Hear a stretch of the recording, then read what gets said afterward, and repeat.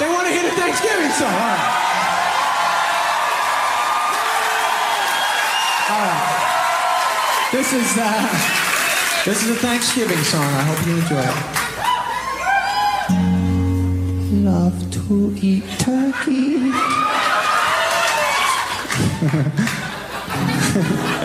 Love to eat turkey. I love you.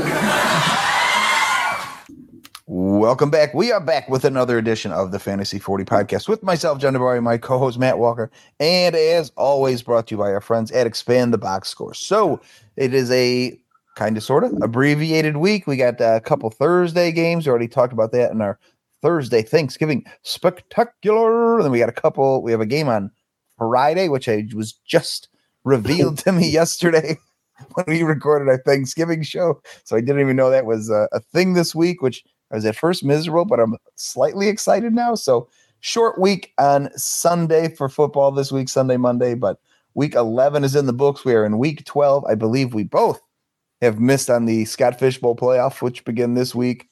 I am in the middle of what I am believing to be my worst fantasy season in about a decade. But it is what it is. Nothing to be thankful for there. Walk, how are you and where do you want to get started?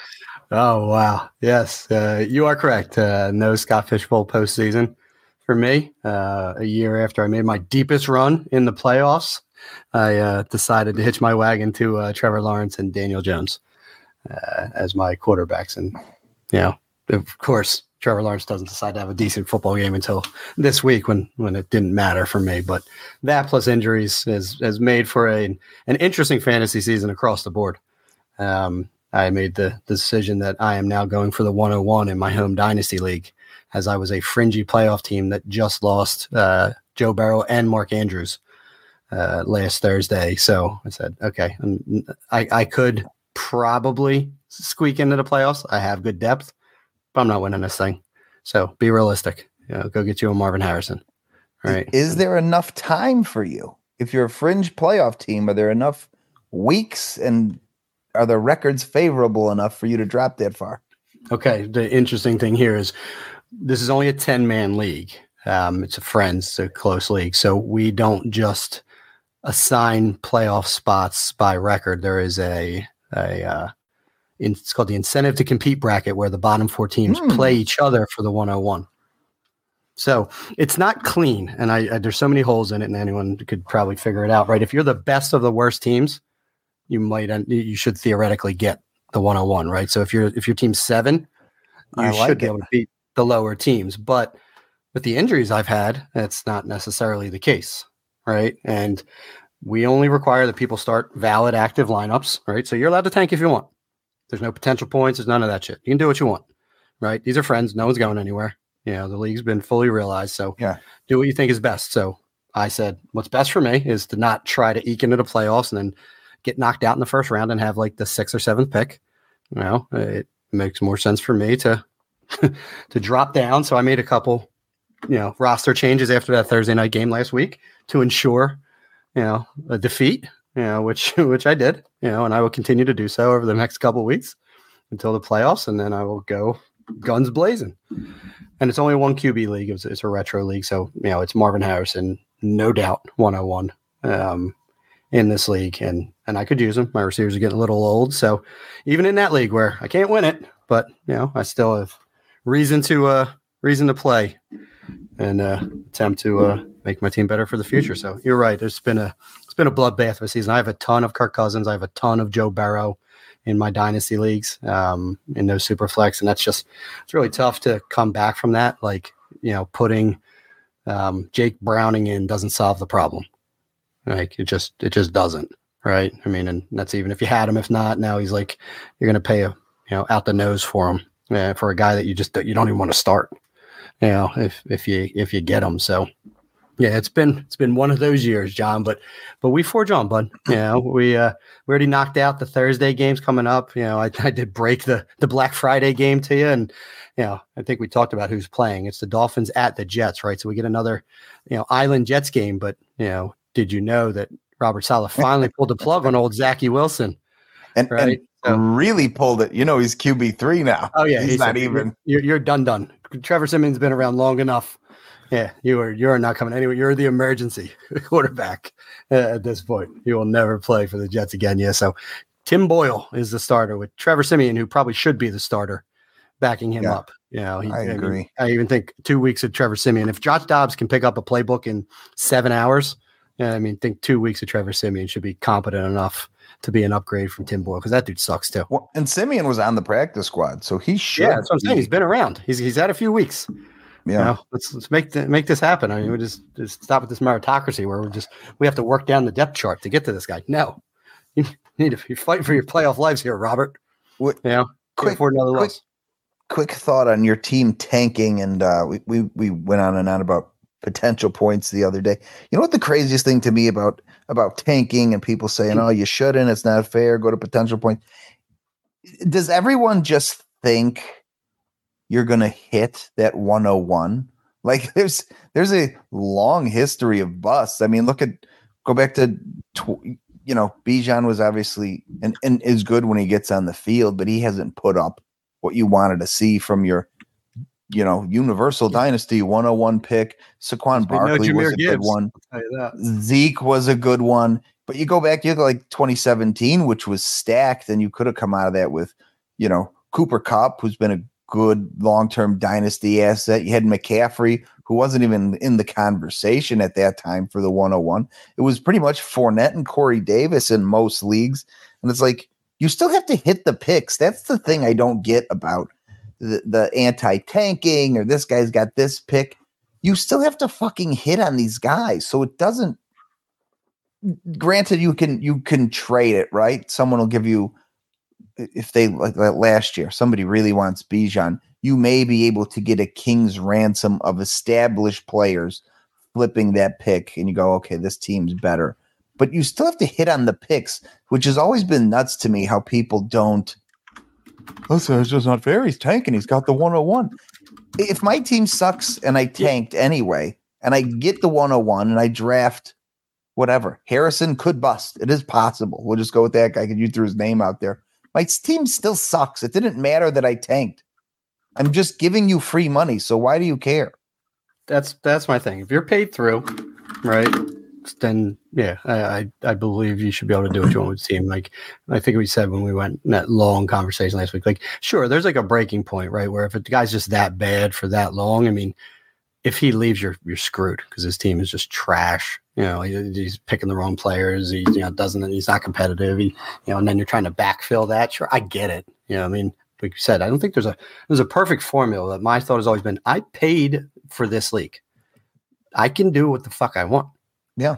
I'm not doing it, in opposition of the league. And like we were talking about, like competitiveness and things like that. It's like, okay, so be it. Like the schedule's random. Right. I'm not waiting till a certain point in the year to then lose games so I help someone else out. I'm doing it still for my team. I don't care that it benefits someone else. That's random. That's a computer generation. I'm not doing it to intentionally help someone else. I'm actually trying to help my team, which is what everyone should be doing with their fantasy teams. Right. And that in theory, I mean, that's what NFL teams are supposed to be doing. That's what fantasy teams are supposed to be doing. Actually evaluate your team appropriately and make the decisions that are best for your team. Right. And for this team, it's for me to lose some games. Right. Yeah, now I'm at a point now where I'm going to be locked out of the playoffs, I think, in a week. So then I'll start a lineup. I'll try and beat whoever in, week 13, whatever. Sure. Once I know I'm out of the playoffs, I'll try and beat people. So be it. But I have to make sure I'm in a position to get that 101. Just the reality of the situation. And I'm not hiding it. I'm starting starters. Like I sat Garrett Wilson for, Gabe Davis because he's boom or bust. Gabe Davis could have had a huge week. Gabe Davis didn't have a catch. Garrett Wilson had one catch. Right? That's the scary part, isn't it? I mean, I talked about winning when you're tanking and you're like, because the guys you do put in, Gabe Davis could have caught 5 balls for fucking 180 and 4 touchdowns. You go, oh God. Yeah, listen, I sat Trey McBride for Logan Thomas. Logan Thomas outscored Trey McBride. It was by like 0.3 points, but he outscored him. I was starting players that would start in most leagues still, right? Maybe not a 10-team league, but I'm not like throwing, Isaiah Hodgins out there, Paris just Campbell, shit like that. I'm not just burning it down. My team's good. My bench is good. I have too many injuries. I lost Chubb and Dobbins at the beginning of the year, and then I just lost Barrow and Mark Andrews. I'm not going to win it. I'm just not. It's just this delusion that like people are going to hit every pick, like especially for people that have done it long enough. Like even the good picks are 50-50 at best. It's like what do you think's going to happen? I mean, the league we played in, we've talked about it a couple of times throughout the year. I took A-Chain at like, what was that? Like 2-6. He just kept falling.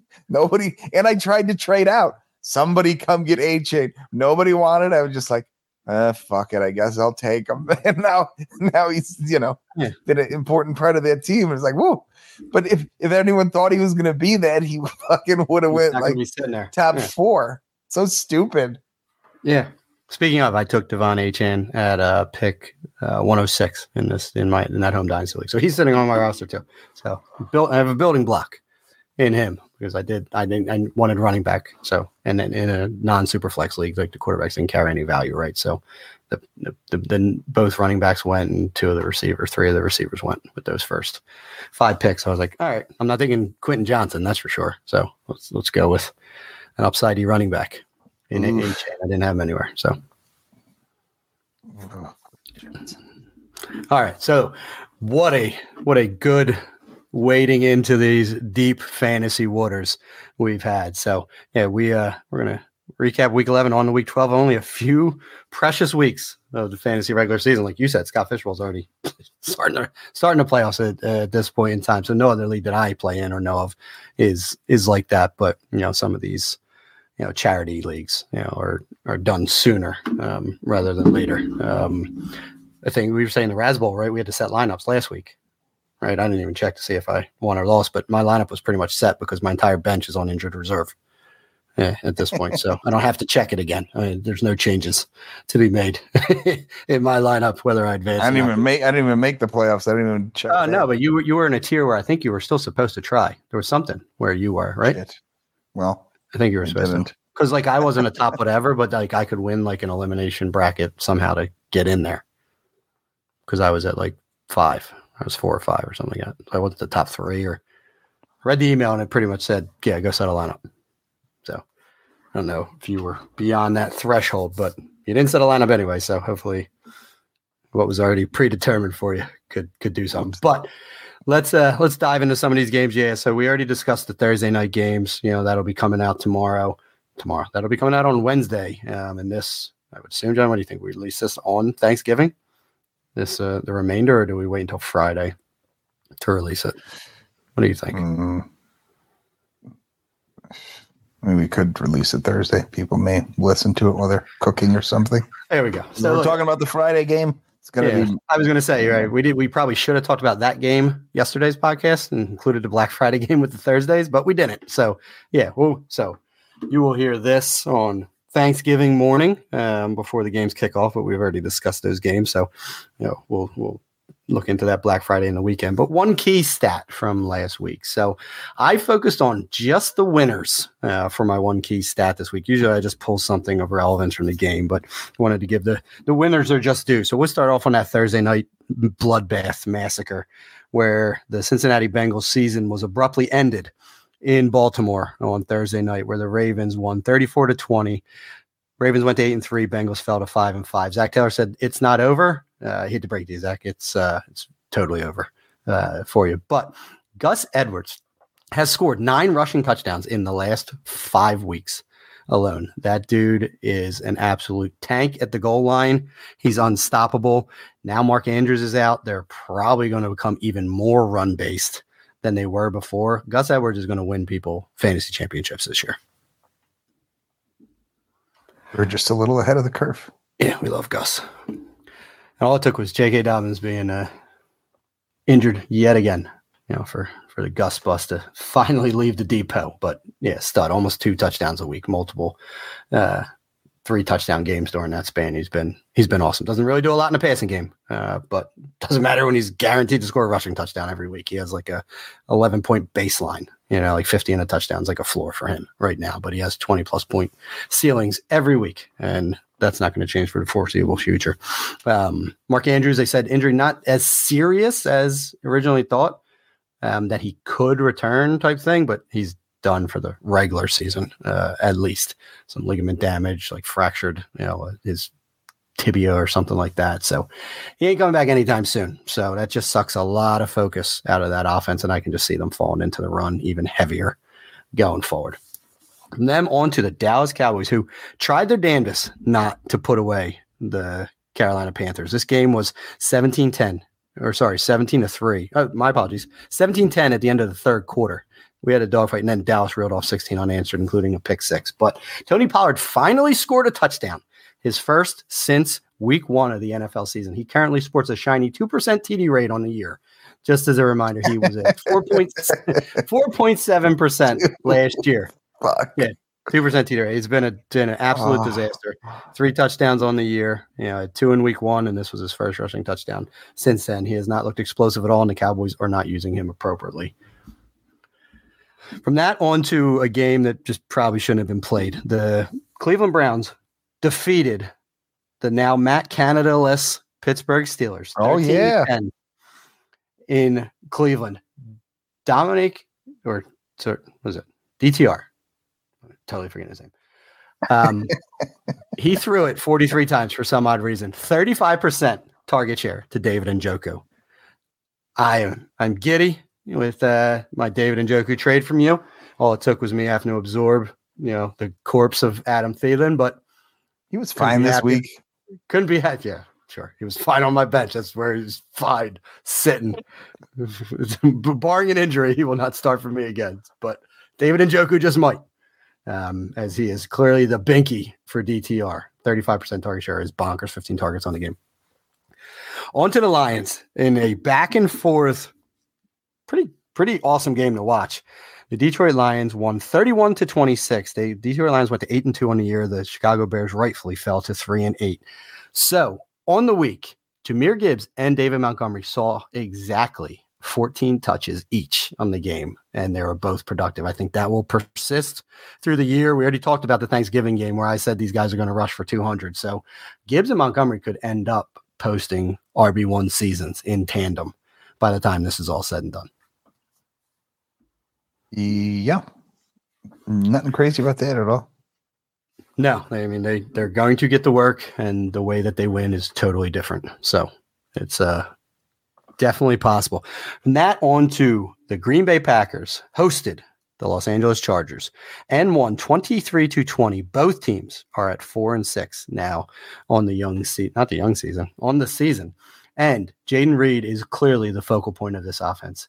After Aaron Jones left, they actually started getting him involved in the run game. He had 3 carries for 46 yards and a touchdown. He also saw 6 targets, secured 4 of those for 46 yards in the game. He is their offense. And now Aaron Jones is injured, and there's probably a strong likelihood that he's going to be involved in the backfield even more going forward. So, his touch floor is just going up. He is the wide receiver to own in Green Bay. Not just this season. Dynasty. I don't disagree. Yeah. We liked them coming out. Had a night. Yeah. Big fan. So now the upstart Houston Texans, our Houston Texans, John, they take care of the Kyler Murray-led Arizona Cardinals, even though CJ Stroud didn't have his best game of the season. They won 21-16. The Texans are now 6-4. Cardinals fall to 2-9. Devin Singletary, 22 carries, 112 yards, and a rushing touchdown, and another 2 catches on 2 targets for 6 yards. He has totally pipped Dameon Pierce, who has been inactive the last 2 weeks, but it doesn't matter. Devin Singletary has taken a stranglehold on this backfield and is going to be a top 20 running back for the rest of the season. He did most of that damage in the first half. They abandoned the run, started throwing it a lot more in the second half. I actually watched this game. Turnovers by CJ Stroud didn't let Devin Singletary go. Devin Singletary could have rushed for like 180 yards and 2 touchdowns easy in this game, the way he was running. He looked great in that game. I don't trust these teams not to give Pierce the job back. Listen, I agree with you that he's Damian probably Pierce was not the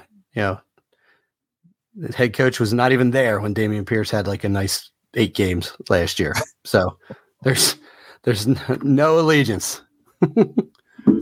In my opinion, they want to win games, and Devin Singletary has been just far more productive, like infinitely more productive. But you're right. I mean, would it surprise me if Damian Pierce returned and was the head of a 60-40 split? No, it wouldn't surprise me because of the NFL.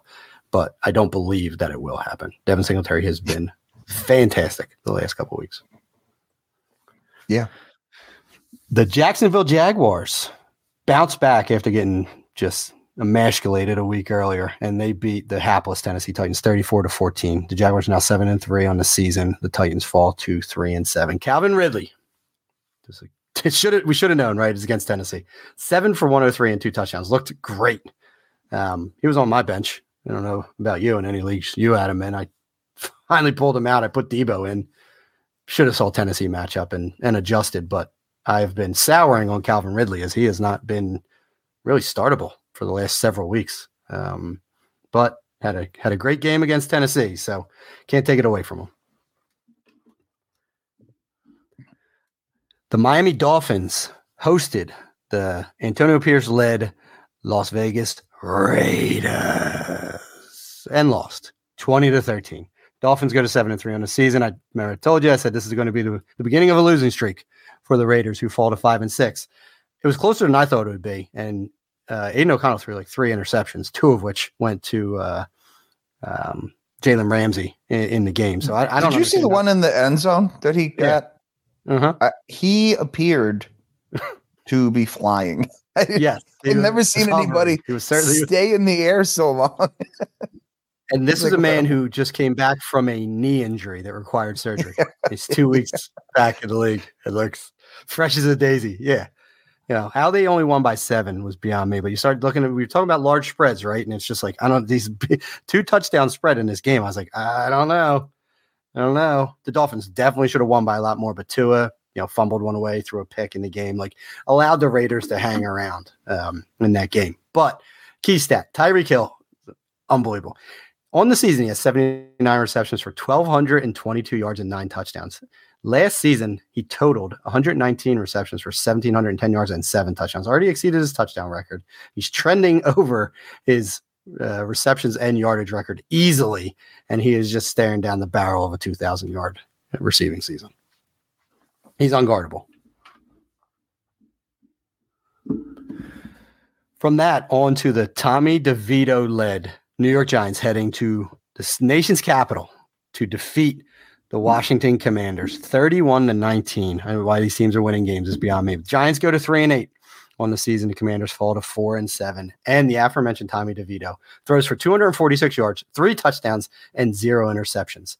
I only give you this stat line to let you know that the Commanders secondary is yikes worthy. Whoever they play, rest of season. Good term. That quarterback is a mandatory starter. They are all-time bad. Their back end is disgustingly bad, and now they have no pass rush to even keep teams honest. Although they did have like 17 sacks the week prior. But that aside, Tommy DeVito, yes, the guy that Daboll wouldn't let throw a forward pass 2 weeks earlier, guts the Washington Commanders and brings Saquon Barkley back to life. San Francisco 49ers host the Tampa Bay Buccaneers. San Francisco dispatches of them with a non-cover again on a 13.5-point game. The 49ers won 27-14. It's crazy how Vegas works. 49ers go to 7-3 on the season. Buccaneers fall to 4-6. Brock Purdy, 84% completion percentage, throws for 333 and 3 touchdowns, and he wasn't even trying. These guys are just like Brandon Ayuk is just like crazy wide open all the time. He's finding Kittle for a deep shot here and there. Like Brock Purdy, when he's not concussed, it's one hell of a quarterback. I give him credit. Pretty good. He is pretty good. He gets the job done. All right. From that on to the Buffalo Bills, the now Ken Dorsey-less Buffalo Bills. They first game under the helm of Joe Brady, and the Bills handled the Jets. I mean, I told you they were going to smash the shit out of them, right? 32-6. Bills go to 6-5 in the season. Jets fall to 4-6. Stephon Diggs, the last 2 weeks, has totaled 7 receptions for 61 scoreless yards. He had 4 for 27 this past game. Teams have been eliminating him from the offense and forcing Josh Allen to throw everywhere else, which he is doing. He's throwing touchdowns to Ty Johnson, to James Cook, to Khalil Shakir.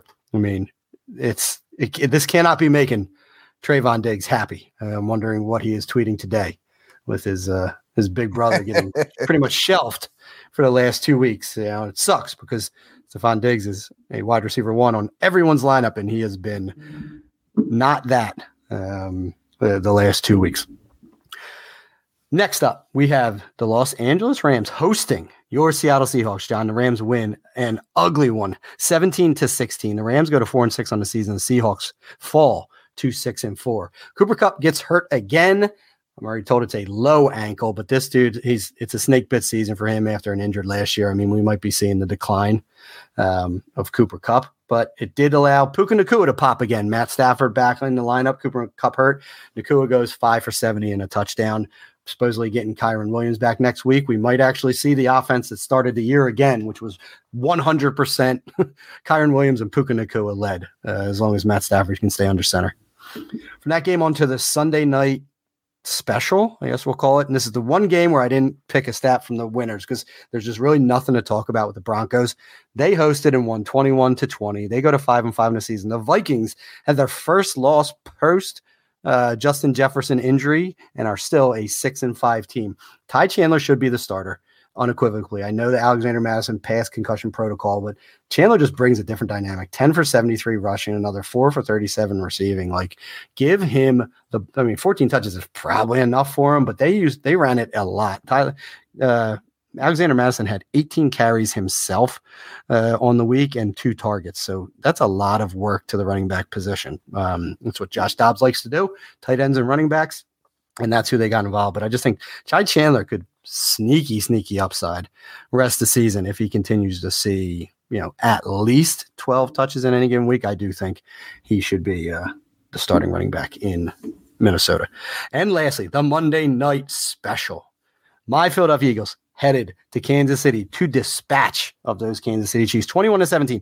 Eagles 9-1 on the season, tops in the NFL. Chiefs fall to 7-3. Chiefs failed to score a single point in the second half. Marquez Valdez-Scantling did Marquez Valdez-Scantling things and dropped a bunny of a touchdown that would have put them ahead. And my ultimate takeaway was the passing game was non-existent. Jalen Hurts threw for 150 passing yards on the game, and he was trumped by Patrick Mahomes' whopping 177 passing yards. It was rainy and sloppy out there, but this game was not the game that me or Kansas City or the NFL or anyone had in mind last night. It was run-based, defensive minded matchup that went heavy under. Under was 46. We only hit 38 points on the game. And again, like I said, Chiefs with no points scored in the second half of this one. I needed like 5 more points from Hurts and Mahomes in different leagues. So yeah, I felt good going into that game, and then I just kept checking the score, and I'm like, oh fuck, I'm not going to get there, am I? I mean, luckily Hurts ran for 2, right? So I mean, he kind of got away with it a little bit. I mean, I still needed 5. Wasn't enough for me though. Yeah, I was going to say, thanks for that, but no, not enough of enough. Yeah, I mean, Hurts only threw it 22 times. No touchdowns, 1 interception passing. Mahomes threw it 43 times and had 177 yards, 2 touchdowns, 1 interception. That is just mind-boggling. 4.1 average, while Hurts had at least a respectable 6.8 yards per attempt. I mean, Mahomes, tons of drops on the week, but on the night, but still, I mean, you just don't see that. To be fair to MVS, it did hit him directly in the hands. Yeah. What was he supposed to do? I watched it like 3 times. I was like, let me double check this. I was like, fuck, that was the best. Could have been the best ball of the whole year. I was gonna say, I think Aikman said it. He's like, that Mahomes couldn't have placed it in his hand, like walked down and placed it in his hand any better. It was perfect. Yeah, I mean, even the trajectory of it was like flattened out, like right at his hand. Like it was perfect. It was literally a perfect. Awesome. Throw. was a fantastic drop. And listen, I'm an Eagles fan. I was watching this game live. I saw it happening, and I did not have that immediate fear that we had lost the game. Isn't that odd? Like, I'm like, God, that's MBS. I knew there was a chance. I knew there was a chance that he was going to drop it because he had dusted Bradley Roby on that. And of course he's fast as shit, but he also has two of the worst hands in the NFL. Yeah, it was fantastic. Put the guy in at safety. Hey, imagine if they had a receiver. You know, they had like a Tyreek Hill on their team. You know, you gotta stop acting like they can, you know, get away with these patchwork players. Just like pepper the shit. Justin Watson dropped a ton of passes. You know, just pepper Rashee Rice. I don't understand it. He's been proven the only competent one. They refuse. I'm like, where is he? It seemed like he was barely in the game. I mean, he saw 5 targets. He was the third most targeted player in the game. But I mean, you have to get 11 targets to Justin Watson, right? I mean, that's a mandatory minimum, right? God. I mean, you got to do that. Right? I didn't even realize this. He finished 0 for 3 on the night. He did goose egg, total goose egg. That's if the drop wasn't enough, he contributed nothing to this team. He would have been better off being inactive. He took away, yeah, he would have been better off being inactive. All right. So moving on to the trends. Not a lot this week because I didn't look at the Thursday teams because that was already covered. We had 4 on the bye, so that's eliminating 10. So I had a very small pool to draw from. But starting with Tennessee Titans, last 2 weeks, Chris Moore, 83% snap share, 75%. Means nothing really because that passing offense stinks. I didn't see Westbrook-Ikhine picked up a new injury. I know he's a little banged up recently, but Chris Moore appears to be the wide receiver 2 with Treylon Burks out. This is just, which we knew, an awful passing attack with awful weapons. They're doing Levis no favors. Kind of interesting, though. We've liked Chig for a while. Josh Wiley, rookie tight end out of Tennessee. I mean, you always like digging through these tight ends here. He has seen 43% snap share 2 weeks in a row. I do like that. I do like digging through tight ends. I do. Yeah.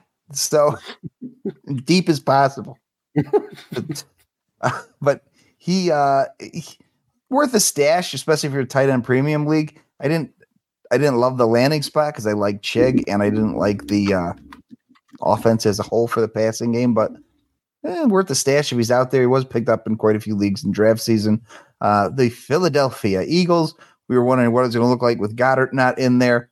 It was Julio Jones, 57% snap share. His previous high was 31, so he's going to be the de facto tight end as long as Goddard's out there. Stoll did get 2 targets. Julio only got 2 targets, so he was out there more. Wasn't necessarily involved much. We'll see if that changes going forward, but could present some matchup problems down the stretch here. The New York Jets, who finally have conceded it's a lost year. Izzy Ebankanana, our boy Izzy, finally got in there. First game of the year, 18% snap share, had 1 carry for 11, 2 targets, hauled in 1 for 5 yards. They caught Michael Carter for a reason. They obviously probably wanted to see what they had in Izzy there as like a 2 to Breece Hall.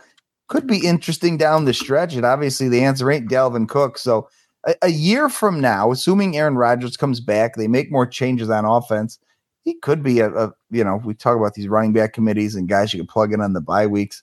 It'll be interesting to see what they get out of Izzy down the stretch. And another guy, if you're looking to stash for Dynasty, Xavier Gibson, kind of a, dart throw guy at wide receiver, 79%. These old guys they brought in to make Rodgers happy. I know he likes Lazard. Lazard's got a big deal. He's not going anywhere. But if you're looking for a dynasty play, I like Gibson to be like a wide receiver 3 going forward there. If you think Aaron Rodgers will come back and can carry him, worth a stash. Another stash moving to the Miami Dolphins. Julian Hill, tight end, who's undrafted. They had him one of the surprise undrafted free agents that was on a team to start the year. He's been there all year. Finally saw 67% snap share. I think Durham Smythe was out. He had 1 catch on 1 target for 10 yards, and then he did lose a fumble on that play. So, yeah. Again, undrafted free agent guy, takes tight ends years to develop, but just like Josh Wiley, if you're looking to stash a deeper tight end, he's the only guy worth a shit that has upside on that roster. They may address it in the draft in the next year or two, but might be worth keeping an eye on. The Las Vegas Raiders. You know who's someone who I thought was okay, especially in PPR, but then has just disappeared, was Hunter Renfrow. Then magically out of nowhere this week, 5 targets, 5 catches for 48 yards. On the year, he's got 18 receptions for 178. So a giant portion of that came in this week. Could that be a trend going forward? It probably should. I mean, I like Jacoby Myers. Obviously, everybody likes Devontae Adams, but there's no reason they can't get a third wide receiver involved. It's not like Mayer has been a transcendent talent this rookie year. This team is fucked anyway. Use Renfrow so you could at least dangle him out there as trade bait in the offseason. But I like Renfrow as a PPR guy. Hopefully they address the quarterback position or something with this offense. There'll be a lot of turnover there, but Renfrow could be a buy low target for me. The Los Angeles Rams. Have you heard the name Austin Trammell before? Well, with Cooper Kupp out, Austin Trammell saw a 69% snap share. He was the number 2 wide receiver target with 6 targets in this game. Didn't turn it into much, but we have seen this Rams team turn much lesser wide receivers than Austin Trammell, who's a big special teams guy. I think he's their main kick returner. Turn these guys into usable fantasy assets. My guess going forward with Cooper Kupp with this ankle sprain, it's going to be Puka, of course, Atwell number 2, and I think Trammell's their number 3. And the way they've spread the ball to 3 wide receivers in the last couple of years, Trammell could actually be a pretty useful flex play down the stretch. Jacksonville Jaguars. Ernest Johnson seems to have supplanted Tanks Bigsby the last 2 weeks as the RB2 there. Hasn't amounted to shit, but if ATN were to miss any time, Johnson could be a pretty fringy RB2, I think, pushing into the playoffs. Are you ready for this? This is my new favorite stat of the year. Cleveland Browns. Cedric Tillman, the last 3 weeks, 74, 85, 88% snap share over 3 weeks. Walk, can you guess what he's turned that volume? And he's the clear number 2 in snaps. Do you know what he's turned that volume into on the field over 3 weeks? 2 targets. Close. 6 targets. 2 receptions. He hauled in 2 receptions. Yeah, there we go. Guess how many yards? 0. 5. He's got here. So then I was like, all right, what's a year total look like for this guy? 231 snaps. How many targets on the year? Would you say 6 in 3 games? 34. Yeah. Oh, you are the most generous man on earth. 231 snaps. He's gotten 9 targets. Oh, in a year. I don't know why I was extrapolating out. Okay. Yeah. I mean, listen, he's just running the Donovan Peoples-Jones routes now, which are just pure clear out routes, and targets are going to 3 people still, because I'm pretty sure Elijah Moore's still seeing work, but it's literally DTR is read Njoku, read Cooper, and if not, dump it to Elijah Moore. I think it's pretty much. I think it's or run away. Yeah. That's where it's at. It's never progressed to read 4 Cedric Tillman. Never. If it's too long. If you've gotten there, crazy. It is too long. Yeah, it's going to be a lost season for him. I still like the player. I like that they moved Peoples-Jones out to get him snaps, but there's not going to be any production this year. But I do like that he's on the field. It just bodes well for him next year when. I don't know what Amari Cooper's contract situation looks like, but it's got to be come and due for him that there could be a role for Cedric Tillman as early as next year with Deshaun Watson return. But yeah, I mean, that's the usage, the snap. How do I word this? Because he's not being used. The snaps are promising, but yeah, the usage is not. Moving to the Chicago Bears. Running back there is just a giant mess now. Khalil Herbert came back, led them 43% snap share. Roshan Johnson second with 33%. Deontay Foreman still involved, 24%. That is a full-blown committee. I don't see that changing the remainder of this season. The Carolina Panthers. Since week 3, Chuba Hubbard has been the clear number one in snaps each week. They came out of the bye. He was way ahead of him the last, I believe, 2 or 3 weeks in a row. Chuba was way ahead of Miles Sanders. Then all of a sudden, this week, almost split down the middle, 49 to 46%. Out of nowhere, Miles Sanders has sucked there all year. It's been a giant disappointment. And then they finally get some run, get a little juice out of Chuba, and they split the baby for no reason. So a guy who I thought was Frank Reich took play calling dudes back like 1 or 2 weeks after he gave him the other guy. Right. He's like, oh, I'm going down swinging. So he has to go back with his boy, that he brought in to lead this backfield. Yeah. Oh yeah. He's awfulness. Creature comforts. Yep. And then that explains it all. Last and certainly least, Arizona Cardinals. James Conner returned to action, and the clear number 2 now, Tony Jones. For whatever reason, I don't know, but that's the pecking order now. 1, 2. It kind of changes week to week depending on who's healthy, the whims of the coaching staff. Not quite sure what they're doing there, but now it's Tony Jones. So you can get rid of your DeMarcado and Ingram and Corey Clement, and the list goes on and on of guys that have hit a small run there out in the desert. But garbage, perfect place to end on these sad, sad trends. Yeah, I'm still gonna keep the light on for Amari DeMarcado. He's been inactive the last 2 weeks with injury, so I think that explains the Tony Jones thing. Doesn't explain the Keontae Ingram, who was there getting pipped by a dude they just brought in during the season off of waivers. But I'm not going to cut DeMarcado just yet. Not that I think there's a huge runway for him, but James Conner is not long for this league, and I think DeMarcado is a better talent than. I mean, they have to draft somebody, right? Yeah. I mean, listen, they have a ton of problems, but they can get a day 3 running back in there. But I think that it's been Tony Jones because DeMarcado's been injured. All right, yeah, that's some amazing stats. I was stuck on Julian Hill, where I was like, he went to like a school I'd never heard of before. Do you know what school he went to? The Miami Dolphins tight end? I did because I forgot already. But it's a famous soup. Campbell. There you go. Sorry, what? Campbell. I didn't even know there was a Campbell College. I know there was a soup. There's only one famous soup, and I'm positive there's not a chunky college. Listen, don't be positive of anything these days, buddy.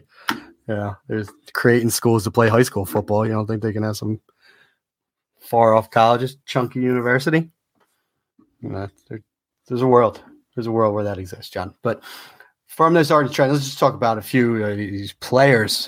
Where breakouts, busts, and buys is going to be a little truncated this week. And I just want to talk a little bit more about some players year to date, right? And then I'll get into some buys at this point. Breakouts have probably all been realized now. There's not people just constantly breaking out week over week over week, right? And Austin Trammell.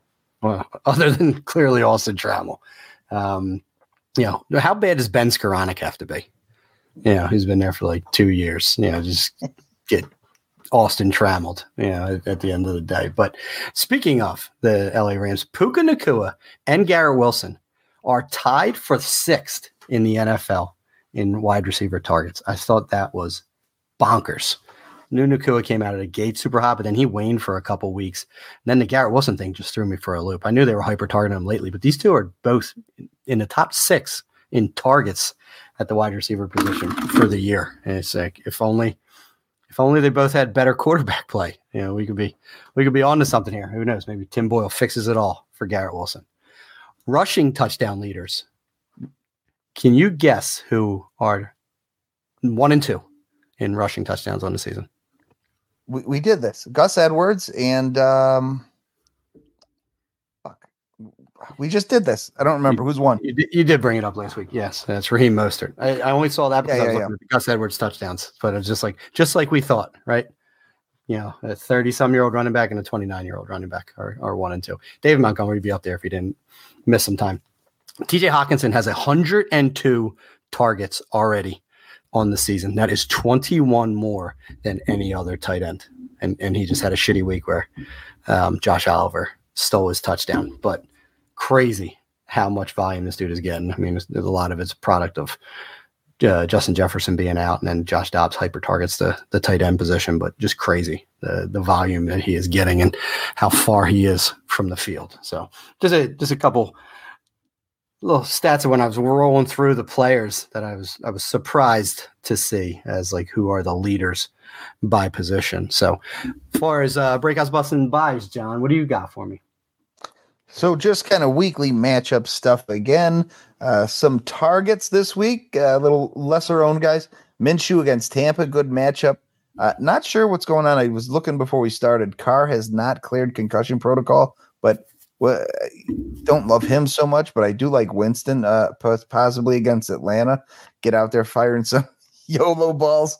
He's fun to watch. He's a madman off the field, on the field, eating W's, stealing crab legs. This guy's definitely entertaining. And then I'm going to roll the dice with old Kenny Pickett. Let's cross our fingers and think it was all Matt Canada. I did like Pickett coming out. That I think he would be Peyton Manning? No. But I think the talent was there. There's a reason he was only first-round guy. Does it change in 1 week? That I don't know, but I know it. It won't be worse without Matt Canada there, since he's a good matchup for him. Moving to running backs. Actually, this is more of a question for you. I wrote Kyron Williams down. He is supposed to come back this week.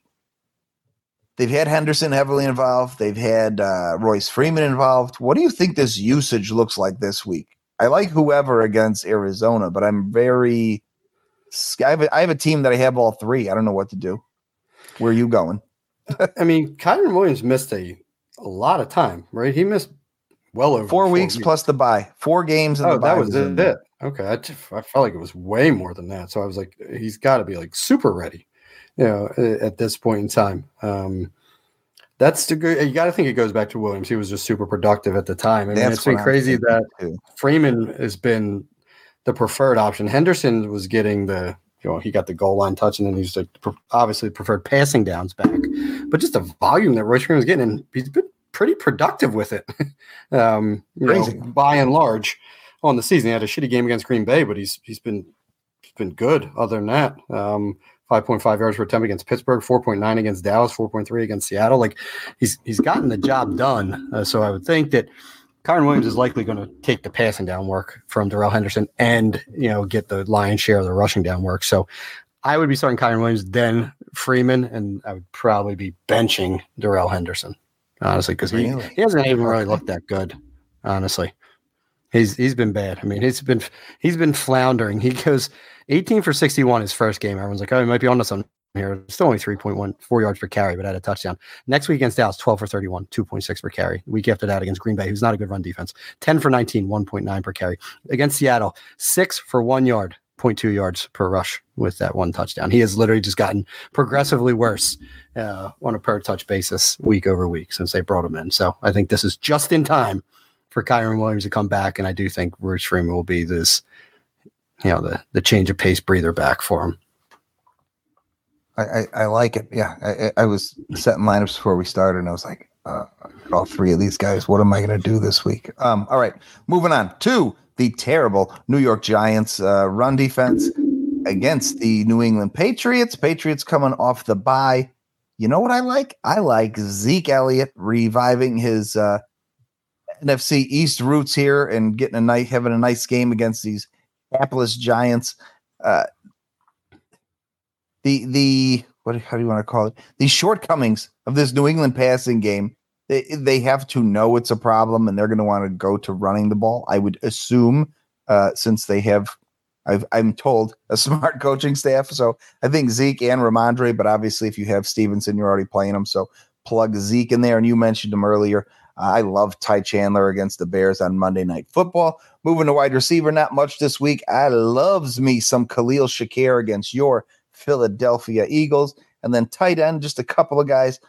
Evan Ingram against Houston is a good matchup. Seems to be Cade Otton has a good matchup every week. Somehow his name gets thrown out week in and week out. And I'm looking at matchups, not the player. So as much as I would be touting him anyway, things are lining up. And this one's going to be hurtful to you. But I love Isaiah Likely against it. Dog shit Chargers secondary that is particularly bad against tight ends. So those are some guys to target this week. I like Likely as a big DFS play too. Guys to fade this week. Russell Wilson against that Cleveland secondary. No thanks. And especially now, like, Denver's won a few games and people are like coming around. If you're reading headlines, why Denver's turnaround is for real. Let's crash back to earth a bit against a tough defense this week. I'm fading. The Chargers matchup against Baltimore is atrocious. I know the Chargers matrix would tell you they're going to win this week. However, I don't believe that to be the case. I think they lay a fucking egg against the Ravens. And why not fade Will Levis against Carolina? Carolina sucks, but their secondary's been pretty good. They've been pretty good against opposing quarterbacks. Now, is that a product of teams kicking the shit out of them and having a lead and then running a little more? Certainly possible, but given what's going on with the weapons in Tennessee, I would much rather not play Will Levis if I can avoid it. Running backs, James Cook against your Philadelphia Eagles. That Philly run defense is for real. Cook has in a bad spot here. Atlanta's run defense surprisingly good against fantasy running backs, so I'm not interested in Kamara, especially with the mystery at quarterback there. And Bijan versus the tough Saints run defense. They're not even using him properly. The bad matchup on top of it. So my expectation would be very limited for him. Going into Friday here, not a true fade. First time they've matched up this year, the Jets and the Dolphins, but I don't think we see a giant game from Tyreek Hill. I think Sauce Gardner does a pretty good job to limit that giant, 10 catch, 150, 2 touchdown games you have become too accustomed seeing from Tyreek Hill. So I don't think it happens this week. Again, going back to the Cleveland game with Denver, they're going to shut down Sutton this week. I don't see a lot of points in that one. I mentioned the Chargers' bad matchup. It looks like, damn it, Baltimore's Lattimore, whoever their top. No, it's not Lattimore. No, Marlon Humphrey. Marlon Humphrey is supposed to I know he got hurt last week, but looks like he is going to play this week. So it sounds like he should be on Keenan Allen. And I, again, hate this matchup for the Chargers. So I think Keenan Allen, similar to Tyreek Hill, he's going to get force-fed, so the targets will be there. But we've seen a few monster games the last couple weeks, but I don't think we see another one this week. And I'm fading Levis, so I got to fade DeAndre Hopkins against Carolina. And then the last 2 fades, Tyler Higbee against Arizona. Arizona's been good against tight ends.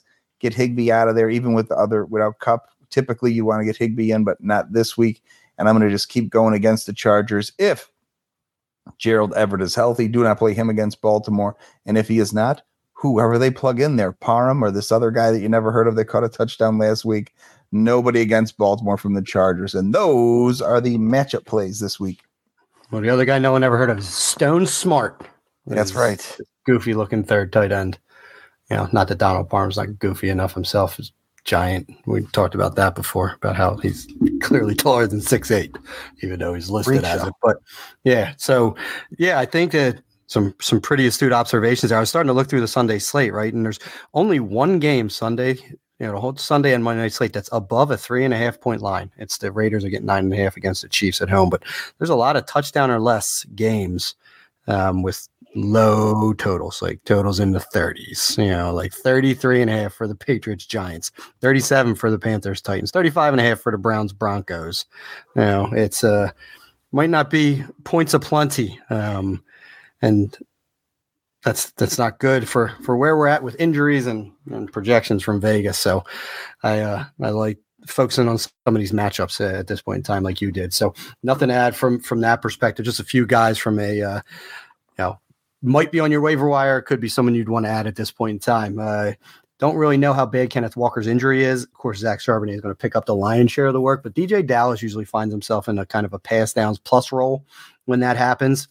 I do think there's a world where he can be productive short term for you while we get better clarity on this Kenneth Walker oblique injury. But Pete Carroll came out, Positive Pete came out and said his injury is legit. That's literally the first time I've ever heard anyone refer to an injury as legit.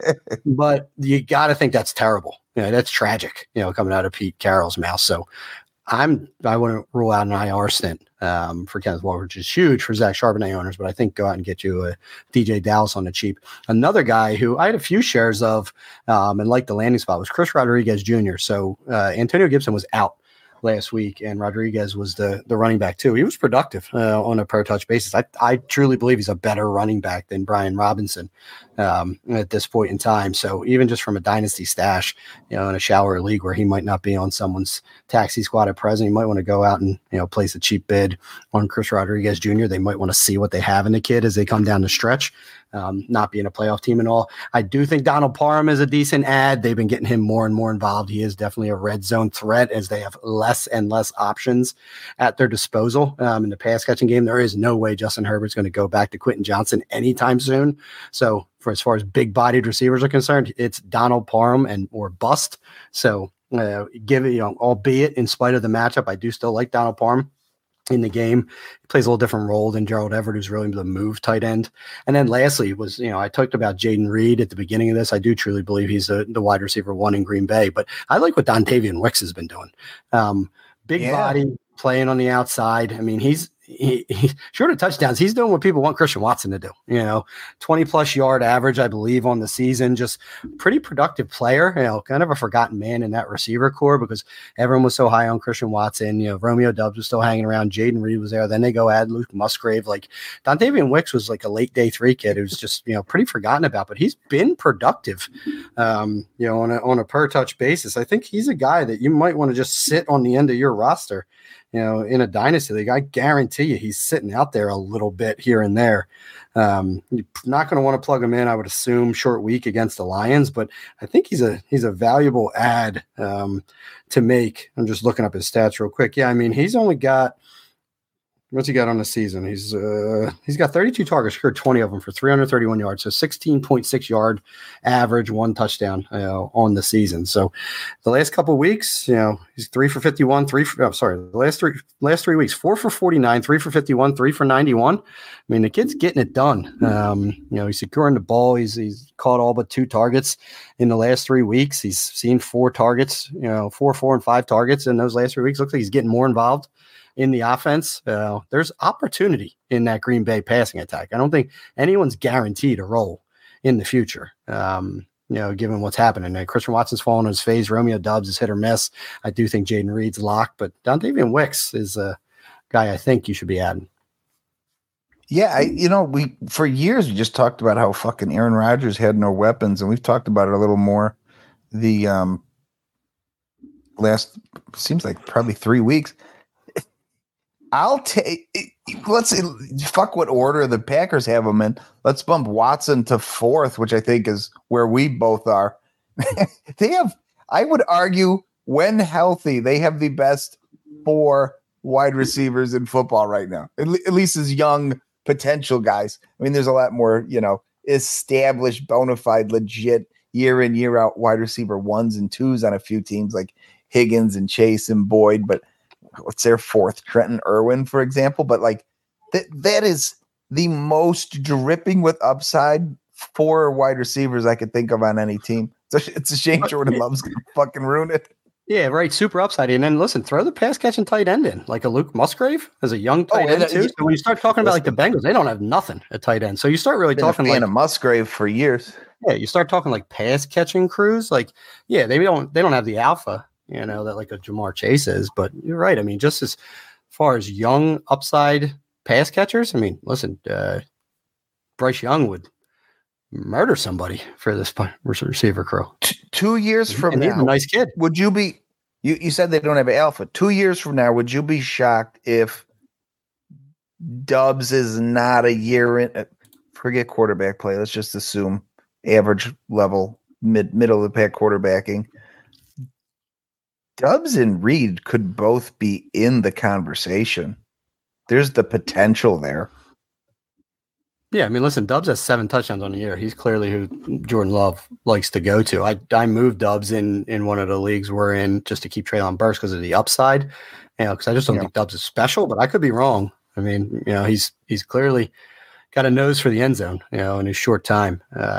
But yeah, I mean, that's guys that they didn't sink a significant amount of capital in either. They didn't use a first round pick on any of these guys. It's still like the Packers MO. They just don't use first round picks on wide receivers, but they find guys with traits, and they're all kind of different as well. So it's be interesting to get Aaron Rodgers' take on this pass catching crew. Let's just see what he thinks he could do with them. Better than what he's gotten with the Jets. Superstars abound. Yeah. But that's all I got, Johnny. So let's take us out of here and have everyone have a fantastic Thanksgiving day. Get yourself a pizza. Enjoy your meal. So that'll do it for us on a Thanksgiving Black Friday episode, this one. So for myself, John Barry, my co-host Matt Walker, our friends that expand the box score, we are the Fantasy 40, and we are out of here. Fly, Eagles, fly on the road to victory.